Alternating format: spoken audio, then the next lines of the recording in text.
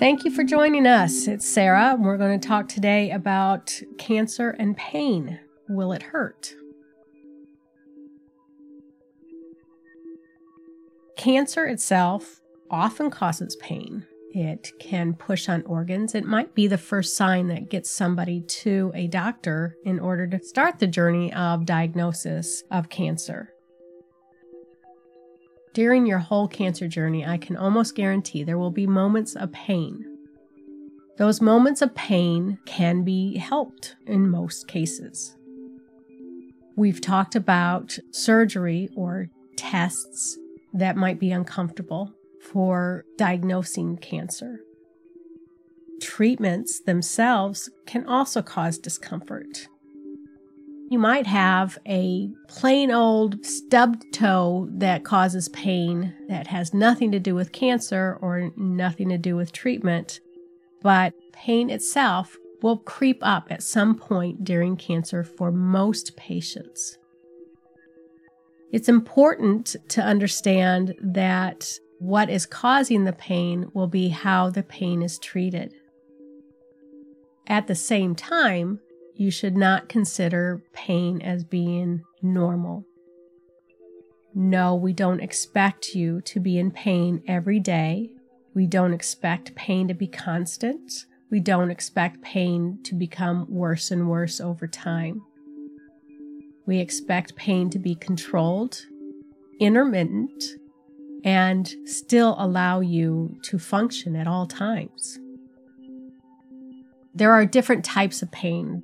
There's nerve pain. Nerve pain can be treated by antidepressants.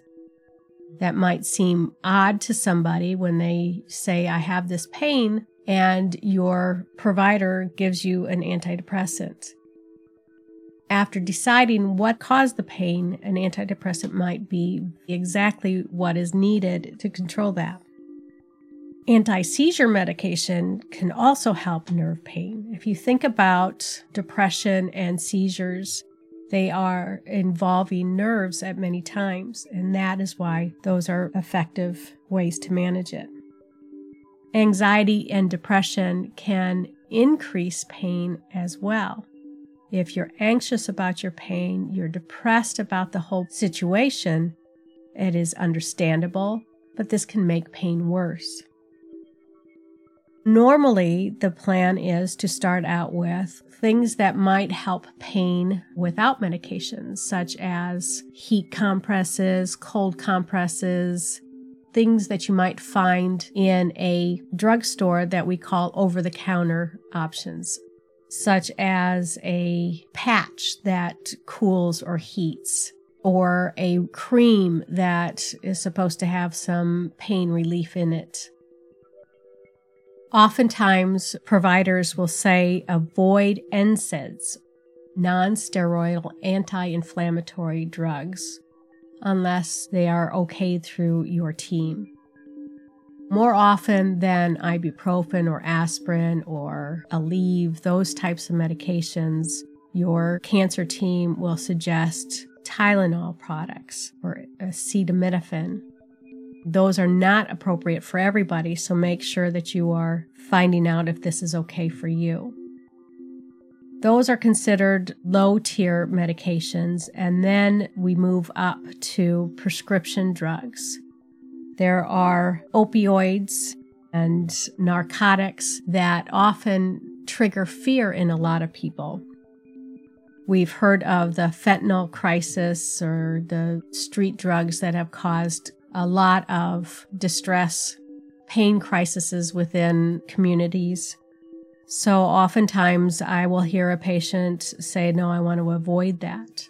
When we are talking about prescription strength pain medications, it is often expected to be temporary for most people, but there are cancer patients who may need to be on them long term, and the more long-term ones will require over time stronger and stronger doses.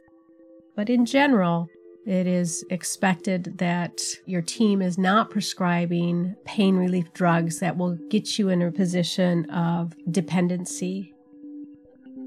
There are non-pharmacologic pain management ideas as well that I want to introduce, and that is making sure that you bring your anxiety down, such as controlling your breathing and meditating or bringing yourself back to center, where you get in touch with where your emotions are during the pain and try to release some of the tension and see if that releases some of the pain. You can use distraction and visualization, and again, going back to things like heat and cold. There are specialists that help with pain management as well. Some massage therapists specialize in pain, or acupuncturists, biofeedback, hypnosis. There's nutrition counseling and guided imagery and music therapy, as well as physical and occupational therapy that might be helpful. The important thing is to communicate what makes your pain better and what makes it worse. Do you notice times when your pain is increasing before your next medication is due? Oftentimes, providers prescribe a medication and expect it to be helpful. If a provider prescribes 1 or 2 tablets every 4 to 6 hours, that's a lot of leeway in between.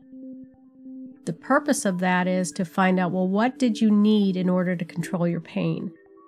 I like to count how many pain pills did you need within a 24-hour period, and was that helpful? And if it's still not helpful, then that helps understand, well, where can we go from there? Or if that was helpful, but I was really, really out of it, that can also help discussions to figure out, well, what can we do to bring the effects of the medication to a point where you can still be functional? Quite a few times, the treatment for pain might be some form of treatment of the cancer itself.